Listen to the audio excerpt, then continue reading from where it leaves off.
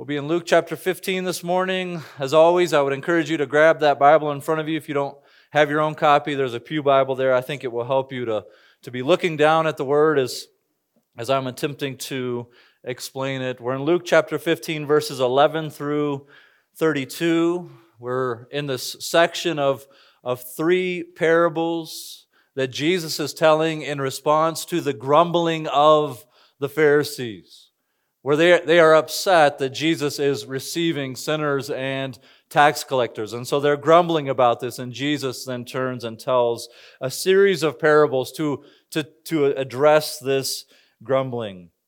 The first two we looked at last week, a lost sheep and a lost coin, and that really highlighted for us the diligent search for that which is lost. A shepherd going after a sheep, a lady looking for a coin that she's lost. We can understand the diligence it requires to find that which is lost. But then Jesus ended each of those parables by saying, and now there's this joy when something is found over a sinner who repents. And without our third parable this morning, we might be wondering, well, how did a coin repent? How did a sheep repent? Those stories are hard to capture what repentance really is. And so Jesus tells this third parable then to highlight for us the nature of repentance.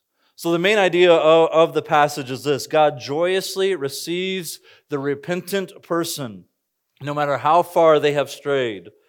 But He rejects those who think that God owes them something.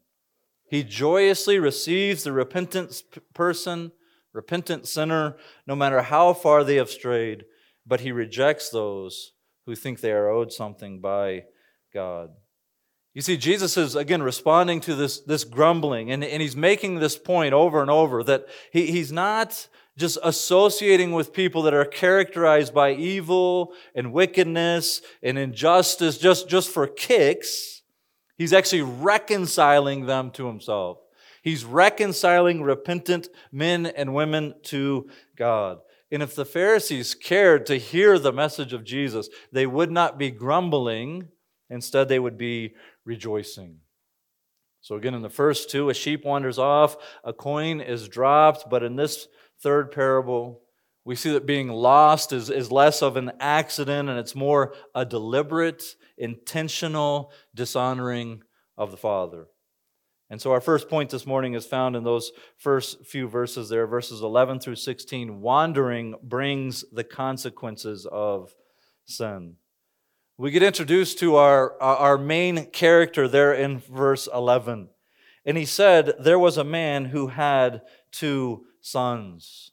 So each of these parables begins by introducing a main character. And here we have a dad that has two kids. And again, the point of these parables is to highlight the attitudes and actions of God by saying, if a dad receives a sorrowful son, how much more does God receive sorrowful sinners? So in this third parable, although it seems like the sons are driving so much of the action, as we develop the parable, we need to keep in mind that it's actually the man or the dad that is the main character. And we see that, we see even in our own world, our own lives, that two kids in the same household can be completely different. And that's no different in this household that Jesus is speaking about. The older brother is steady. He's reliable. He's a hard worker. By all appearances, he's committed to the father's work and to the father's estate. The younger brother, on the other hand, is a mess. He is stubborn. He is willful. He is ungodly. And he makes this request in verse 12 that is a slap in his father's face. It says, and the younger of them said to his father, Father, give me the share of property that is coming to me. And he divided his property between them. Normally in this, well, in our culture too, but in this culture, a son would receive his inheritance upon his father's death. So this request to give me what's coming to me before you die is such a dishonoring thing to say to a dad. It's as if he's saying, I don't want to wait that long. I don't want to wait for you to die, so give me what's coming to me. What he's doing is he's cashing in his sonship. He's saying, you know what, just give me what I have coming to me, and I'll be out of your hair. I'll get out of this family. He's casting away this relationship. He's severing the relationship with the Father. This is a public insult. This would not have been done in private. The son would list the property, and everybody in town would be wondering, what's going on here? And for the purposes of this parable, the father obliges. You know, the parable doesn't care to answer why the father does, but he does. And so the son then apparently, he liquidates his inheritance. He liquidates the estate and runs off, the text says in verse 13, to a far country. He severs the relationship with the father, runs as far as he can, and he indulges in this lifestyle where he just wastes all of his money in sinful living. You know, verse 13 there, it says he wasted it. He squandered his money with reckless living. We would say, you know, he just threw it all away. He just wasted it. That word reckless there is translated debauchery in passages like Ephesians 5:18. Do not be drunk with wine, for that is debauchery. So we see that this is reckless, sinful living. Later on, his older brother makes an accusation that he's just wasting this on sexual sin. It's probably true, you know. So the younger brother is the fool of Proverbs 29:3. It says, he who loves wisdom makes his father glad, but a companion of prostitutes squanders wealth. He squandered it. He's wasted it on the pleasures of the flesh. He's brought shame upon his father. We see then that the rebellious son, he's put himself in a really perilous position by taking what was owed to him, severing his relationship with his family, and going and wasting all that he has.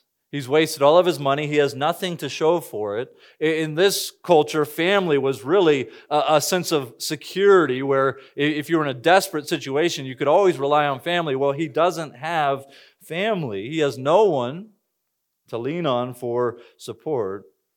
He's walking the path of the wicked, and he's bearing the consequences of his sin. And then this severe famine arises, just as he's squandered it, just as he's wasted everything. And so now he's facing not only the consequences of his own sin, but things like famine happen in this broken and sinful world. And so he's facing his own destruction, and it's come upon him quickly. His downfall is fast approaching. He has very few options. So he hires himself out to a pig farmer. And this would have been unthinkable as Jesus addresses the Pharisees here for a Jewish person to hire himself out to a pig farmer, because pigs under the old covenant are unclean. Now we can praise God that that's no longer true in the new covenant.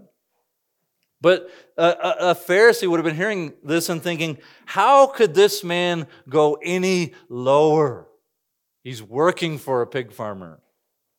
Well, verse 16 tells us how he can go lower.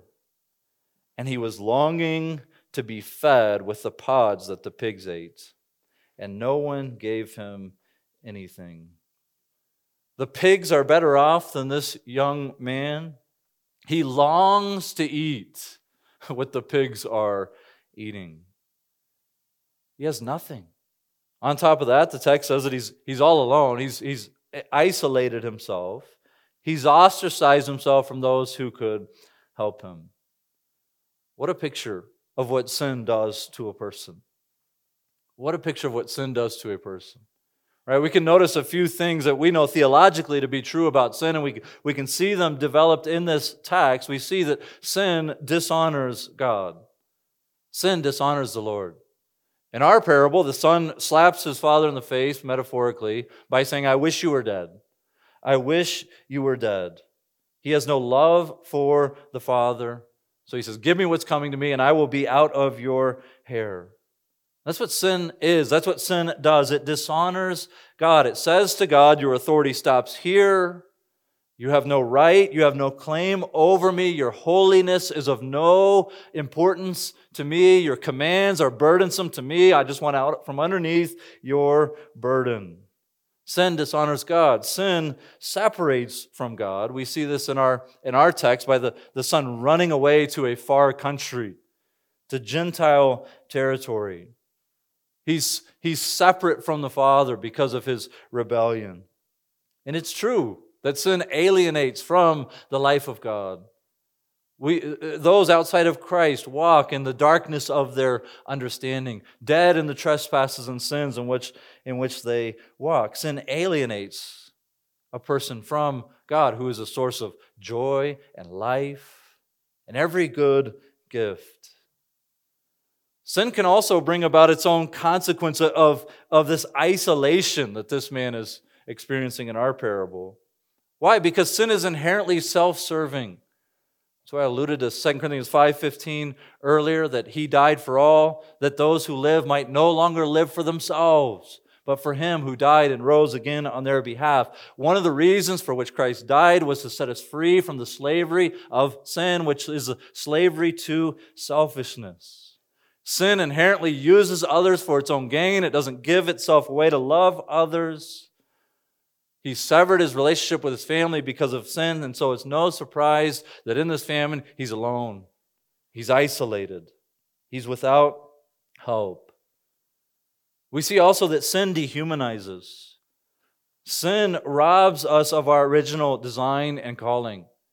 Man is created in the image of God to reflect God's glory to one another, to image Him. Psalm 8 says originally man was crowned with glory and honor, but we know all have fallen short of the glory of God. So even though sin feels like, with the flesh, sin feels like the most natural thing in the world, in reality it's profoundly contrary to the way that you and I were designed to live by a good and righteous and holy God.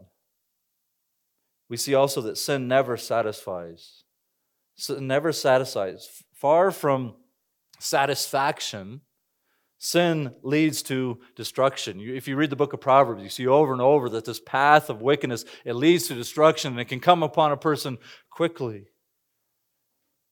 Sin robs and enslaves. It promises joy that it can never deliver. It's a cruel master, and it enslaves, and it brings death. You can imagine this young man leaving home with a bag of cash, thinking about how fun this is going to be, thinking about how much joy he's going to experience, and he ends up, in apparently a very short period of time, looking at a pig's trough and saying, "Boy, do I wish I had some of that." And of course, Jesus here, he's picturing the tax collectors and the sinners that he's now received. They had wandered off into a far country. They had rejected God's law and God's rule over them. They had engaged in the passions of the flesh, living for the fleeting pleasures of sin. Many of them experiencing the emptiness of this life, tasting then the bitterness of sin.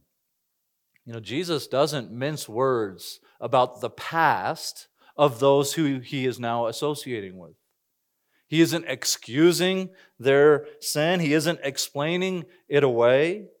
He isn't calling for acceptance of any and all lifestyle because, hey, you know what? Just get over it. We're all created by God, so you live however you want, you live however you want. No, Jesus is not ashamed to highlight the offensiveness of sin, even the sin of those who he's now sharing a meal with. And he's not afraid to talk about the destructive consequences of sin. And if the parable ended here, it would make sense. If you could just cut the parable off here. The son has dishonored the father. He has sinfully wasted all of his money. He is all alone. He can't make ends meet. He's longing for what pigs get to eat. And you know what? This could be a parable about the destructiveness of sin. And we might be tempted to join the Pharisees and say, you know what? You made your bed, now lie in it. Or you're getting your comeuppance. Well, thankfully, the story doesn't actually end there. Point number 2 this morning, repentance brings the compassionate embrace of the Father. Look there in verse 17. You see the word but. There's a contrast here. But when he came to himself, the son has a moment of clarity. He wakes up to the desperation and the consequences of his actions. He can see for the first time since he left home that his actions have put him in this dire situation. His rebellion against his father has put him in a terrible spot.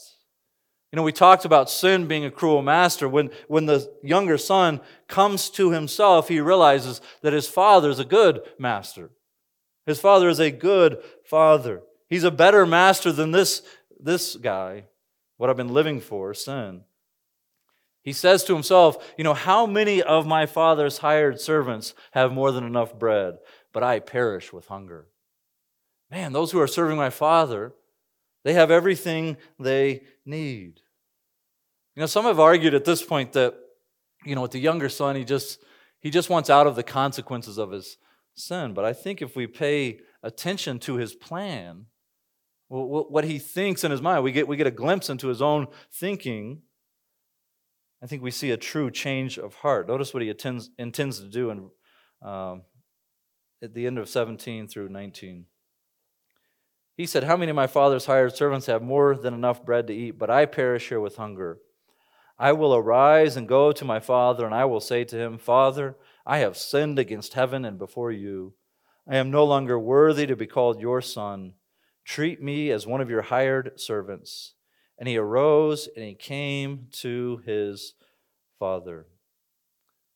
The son says, I'll get up and I'll return. I'll go home. You know, in the Old Testament, this idea of returning, it was often the idea of repentance. You see the Lord pleading with Israel over and over, return to me, return to me. It's repentance. And his plan starts with, he's going to freely acknowledge his sin. Father, I've sinned against you and I've sinned against heaven. You know, he avoids saying things like, sorry if I hurt you. This seems like genuine repentance where he's confessing what he has done. He makes no excuses for his attitudes or his actions. And he also, another thing he does here is he admits that he has no right. He has no right to claim the benefits of a son. Remember, he gave up his sonship when he said, give me what's coming to me and I will leave. He doesn't come back and say, Dad, I think you owe me a few more acres. You see that at the end of verse 19 where he says, you know what, my plan, I'm just going to try to go back. I'm just going to try to be a servant. Really, it's a hired hand. This type of servant would be the lowest of the low. This is not the type of servant that even lives in the household. And sort of, the master of the house has some say and some investment in this type of servant. No, this is just a hired hand. He gets paid to do a little bit of work, enough to survive. This young man asserts that he has no rights. He knows that he's in no position to negotiate. He's willing to serve because he's recognized that anything's better. Anything's better than feeding these pigs and longing for what they have. So he knows also that his father doesn't have to receive him back. He knows that he's ultimately just throwing himself at the mercy of his father. This is his only hope, and he knows it. No bartering, no claims, just reliance on the Father's mercy. Again, what a wonderful picture of repentance. We've been saying over and over in Luke that Jesus has been calling for a sense of humility, that no one will turn to the Lord without humility, that turning and repentance, or use those words synonymously, it's built on the foundation of humility. It's seeing that your sin is actually dishonoring to the Lord. It's all those things we mentioned earlier. It is rebellion against God. It's letting go of any sense that we deserve to be counted righteous. It's letting go of any sense that God has indebted himself to us and that we ought to come and barter with him so that we can have a little bit better life, that he owes us this. It's to come home and say, I'm unworthy and I'm throwing myself at your mercy. And here's what happens. Here's what happens when the repentant sinner, when the young son comes home, when he repents of his sin, the father runs. The Father runs towards him. He shows compassion towards the humble. Look there at verse 20. And he arose and came to his father. But while he was still a long way off, the father saw him and felt compassion and ran and embraced him and kissed him. The father looks out and he sees his son coming in, and moved by compassion, the text says he sprints to his son. You know, some of the more wholesome videos on the internet are those videos, where some military personnel is returning home after a year in Iraq or Afghanistan. And sometimes they set up this elaborate sort of trick and film this reunion. And so a dad might show up to his daughter's high school, and you see that, like, normally a teenager who's too cool to show much emotion in school just absolutely loses it, sprints to her dad, jumps into her arms. Or you might see a wife who sees her husband who she hasn't seen and in high heels and a dress, she's trying to sprint to him. Well, here we have a father running out to meet his son. But there's a big difference between a daughter greeting a soldier who has been defending our country, or a wife greeting her husband who has been defending our country and is worthy of honor. The father in our story is running towards the prodigal, the one who has dishonored him, the one who has rebelled against him. And the father has every right not to run and embrace him and to fall upon his neck. The father has every right to treat him as a rebel, as a glutton, as a drunkard. He could have had his son put to death for his transgressions according to the law. But he's moved by compassion upon seeing his son. You can imagine a son coming in with nothing, no shoes, tattered clothes, emaciated. And the father sprints when he sees him. When we find a lost child, what do? We give him a hug, and then we say, "You better never do that again." But not this father. Not this father. He embraces him, and the text says he falls upon his neck. The ESV says he kisses him. Man, what a demonstration of the compassion and love of God towards prodigals. This is a relationship restored. This is reconciliation, and it's made possible by the love of God seen in the cross of Christ. Psalm 103:13 says, "As a father shows compassion to his children, so the Lord shows compassion towards those who fear him." Not too long ago, Jeff sent me a song by Andrew Peterson, and he mentions the prodigal. He says, "Like the son who thought he'd gone beyond forgiveness, too ashamed to lift his head, but if he could lift his head, he would see his father running from a distance." What the son does is he goes to launch into his speech there in verse 21, but he isn't even able to finish. The father has no inclination, no intention of allowing the son to work for his place in the house. He doesn't even let him get to the part of, "Let me just be a hired servant." Look what he does there in verse 22.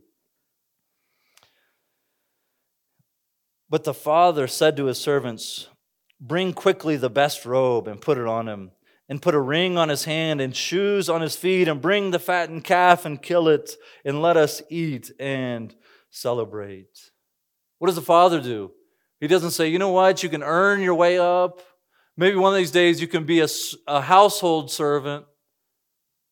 He says, dress him like a son.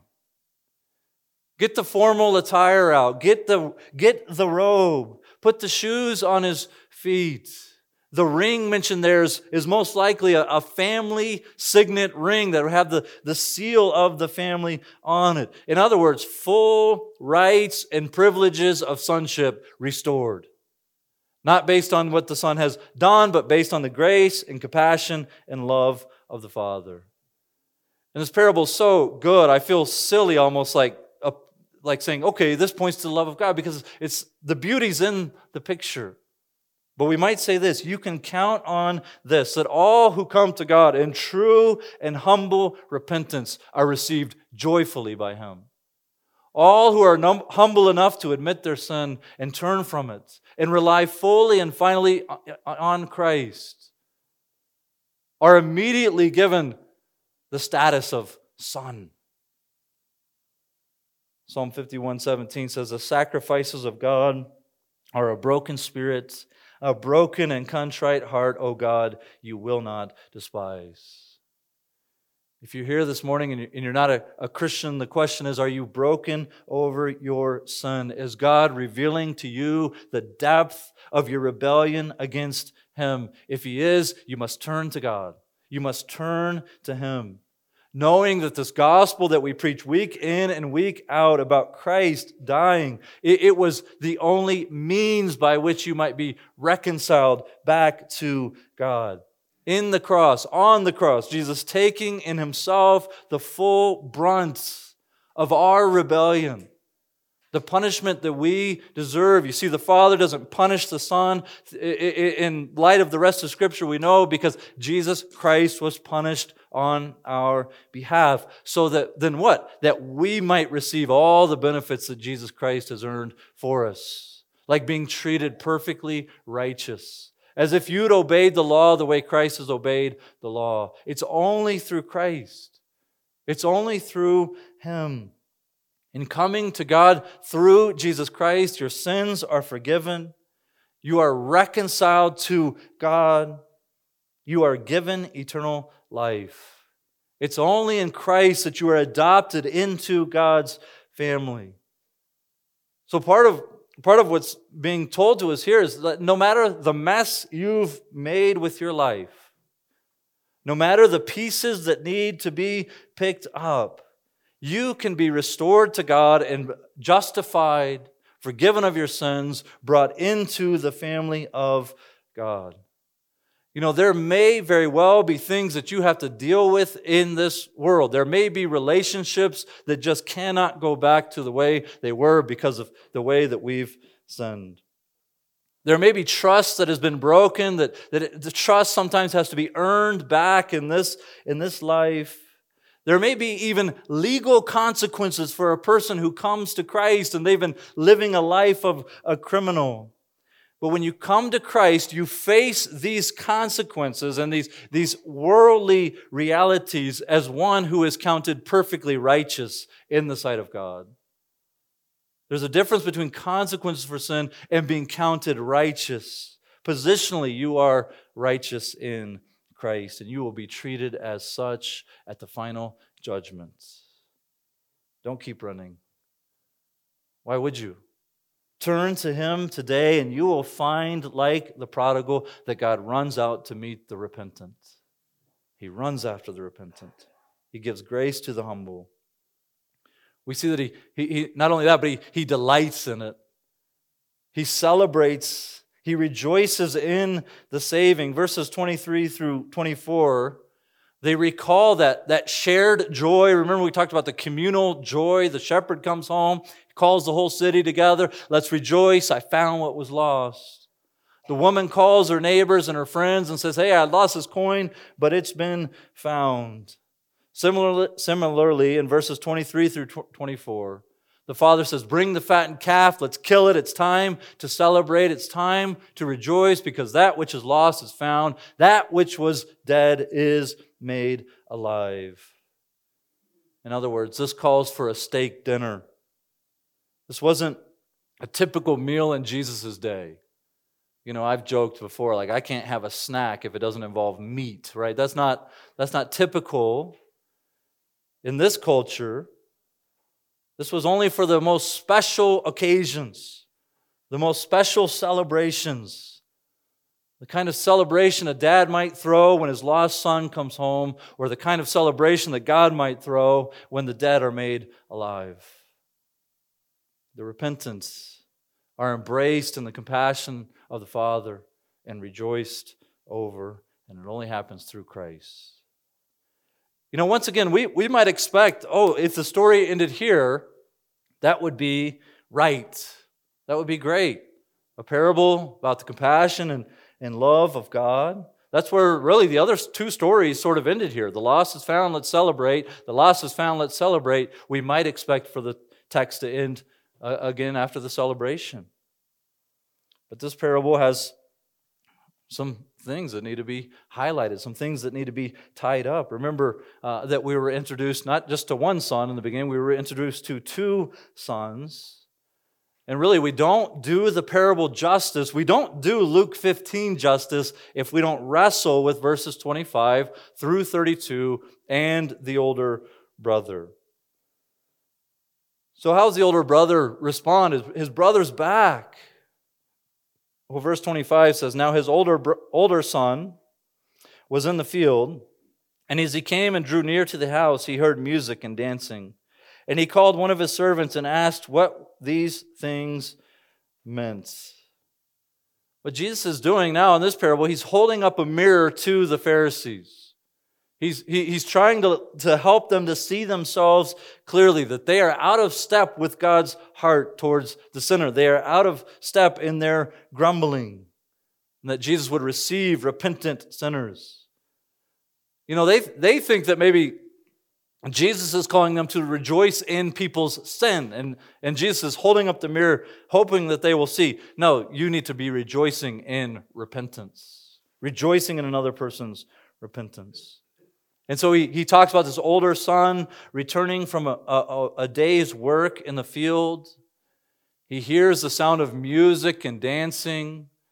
Now, I was saved in an independent, fundamental Baptist church. We didn't know what to do with this verse. But there's a party going on. And the older son is surprised. There was no party, there's no celebration, there's no feast on the calendar. So he calls a servant over in verse 26, and he asks him what this is all about. And it seems like to the servant, the party makes total sense. Look there in verse 27. "Your brother has come, and your father has killed the fattened calf." Why? "Because he has received him back safe and sound." The servant understands why the party's going on.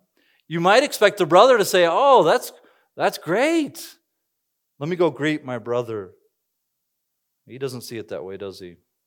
Where you might expect joy, you find anger. And there's this unexpected reversal in the text where the older brother says, "There's no way I'm going into that party. There's no way I'm sharing a meal with a sinful brother." And so what you have is the older brother's outside the party. And remember, a lot of this stuff in Luke 14, 15 has been about this banquet that we get to share with the Lord. And Jesus is sharing a meal with sinners and tax collectors as a preview of this banquet that's coming. And the older brother says, "There's no way I'm going to that party. There's no way I'm going to that banquet." So the one you would expect to be on the inside is now on the outside. And the rebel and the sinner that you would expect to be excluded from the banquet is now enjoying the fattened calf. And the older brother cannot believe that the father is being generous instead of exercising wrath or discipline or correction or public shaming. He cannot believe this. And the father, consistent with his patience, what does he do? He notices that the son is outside. And he goes outside to the son and he begins to speak with him. But the son doesn't want to hear it. Right? He's much too angry to hear anything from his father. Notice that his complaints there that begin in verse 29. "But he answered his father, 'Look, these many years I have served you, and I never disobeyed your command. Yet you never gave me a young goat that I might celebrate with my friends. But when this son of yours came, who has devoured your property with prostitutes, you killed the fattened calf for him.'" Notice the anger of the older brother is directed towards the father. He refuses to address the father with respect, which is what you would expect in this culture. He begins with, "Look." You know, if one of your kids begins a statement to you or a complaint to you with, "Look here," that's a problem. Right? Same thing here. He refuses to address the father with respect. He has this attitude of, let me tell you what's going on here, Dad. Let me tell you how it is here. How is it for the older brother? He wants to be rewarded for his servitude. He's reminding his dad how good he's been. I've been the good son, Dad. I've slaved for you. That's what he says in the text. I've slaved for you. He seems to view his father as less of a father and more of a servant. The position that the young son longed for, I just want to be a servant. The older brother feels like it's burdensome. He wants to be rewarded. You didn't reward me with the party. He wants justice and not grace. You've killed the fattened calf, the cream of the crop, so to speak, and I didn't even get a goat. He is convinced that he is worthy and that he hasn't received all the blessings associated with his worthiness. What's he doing? He's charging his dad with unfairness. You've been unfair because you've killed the fattened calf for him and you haven't even given me a goat. And given all this, on principle, I can't go into that banquet. I can't go into that party. I can't rejoice over my brother. Did you notice in the text, he wouldn't even refer to him as his brother. What does he say? This son of yours, he came home.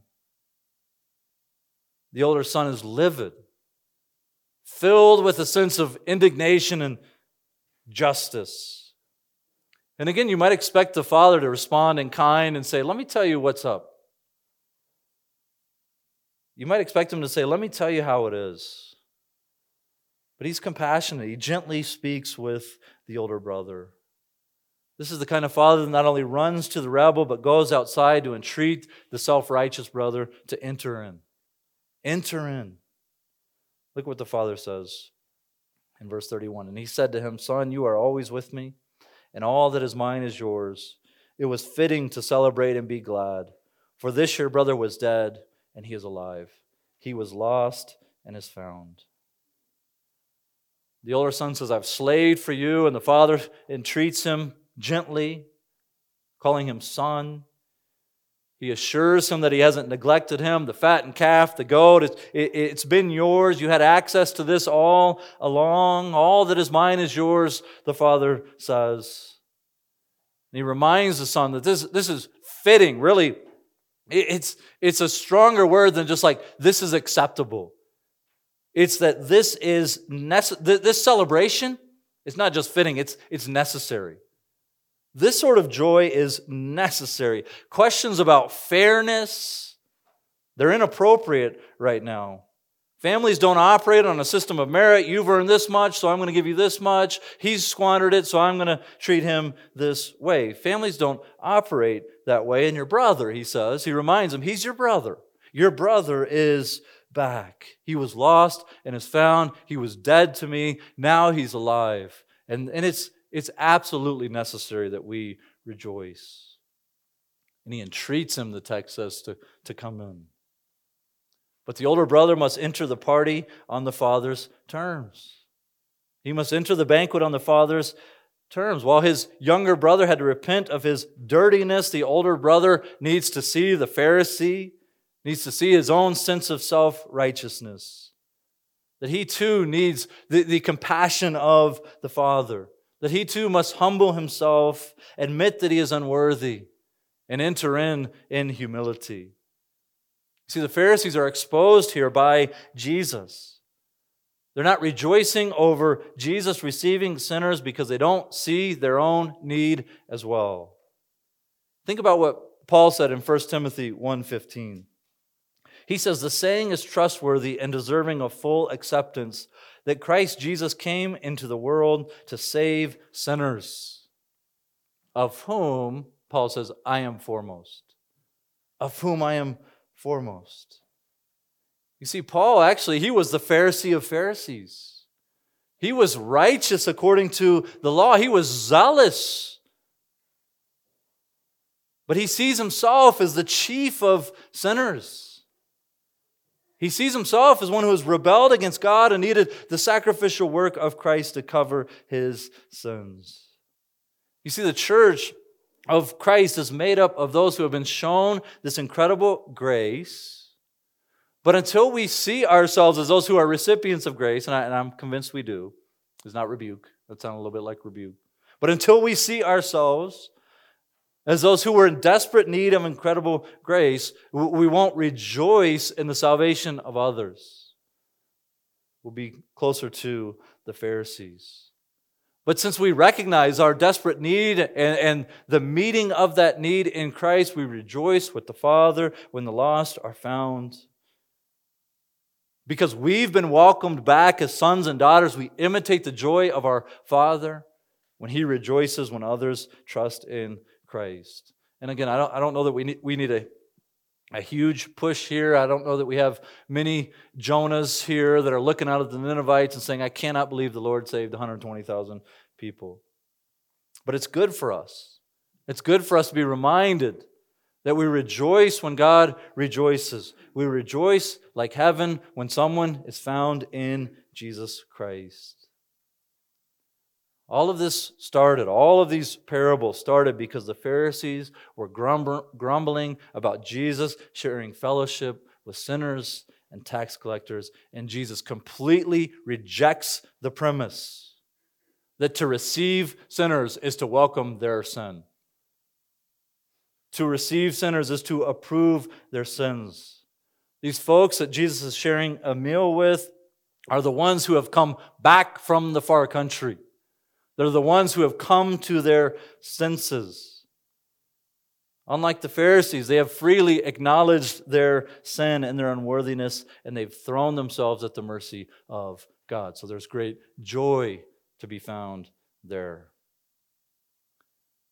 So after two places where you might expect the parable could end and it would make sense, it would have easily sort of wrapped up the story, put a bow on it. Now we're left with a sort of cliffhanger. That's how the story ends. The father's out there and he's entreated the son to come in. We're left to wonder, will the older brother come in? Will he share the joy of his father? For the Pharisees in the audience, the door is open for them to come if they would see themselves in the mirror that Jesus has just held up for them. Will they turn? The Pharisees are welcomed in if they would come in humble repentance. As a reader, we're left wondering, will they? You know, if this were a Lifetime original movie, we know how it would end. The older brother would say, you're right, Dad. And he'll come in and he'll embrace his brother. There'll be a little family gathering there, a little group hug. But if we read the rest of the New Testament, we do know how this ends, don't we? We know that the Pharisees would, by and large, continue to reject Christ. They refuse to be a part of the family that does not operate on the merit system. And by the end, they join the chorus of their fellow religious leaders and fellow Israelites in Jerusalem, and they look at Jesus and they say, crucify him, crucify him. So how does the story end? It ends with the older brother picking up a stick and beating his dad. Because that's what they wanted to happen to Christ. And such is the animosity towards God of those who, quote, need no repentance. But for those who know they need compassion, for those who have recognized that they need grace, for those who have thrown themselves at the mercy of God, relying only on Jesus Christ, that death that Christ bore on that cross, it becomes not only the very ground of our salvation, but the very source of much rejoicing. Let's pray together. Lord, we recognize that we are completely and utterly undeserving. Thank you for making a way through Jesus Christ based solely on your work, based solely on your own initiative. There's nothing in us that could have redeemed ourselves. Thank you for the cross. Thank you for your compassion, your nature, your character. Lord, we pray that we would live this week in light of it, that we would rejoice, that we would be cognizant of the goal to seek and to save the lost as we proclaim the gospel of Jesus Christ, and that we would be satisfied, not only in our salvation, but in the salvation of others. In Jesus' name, amen.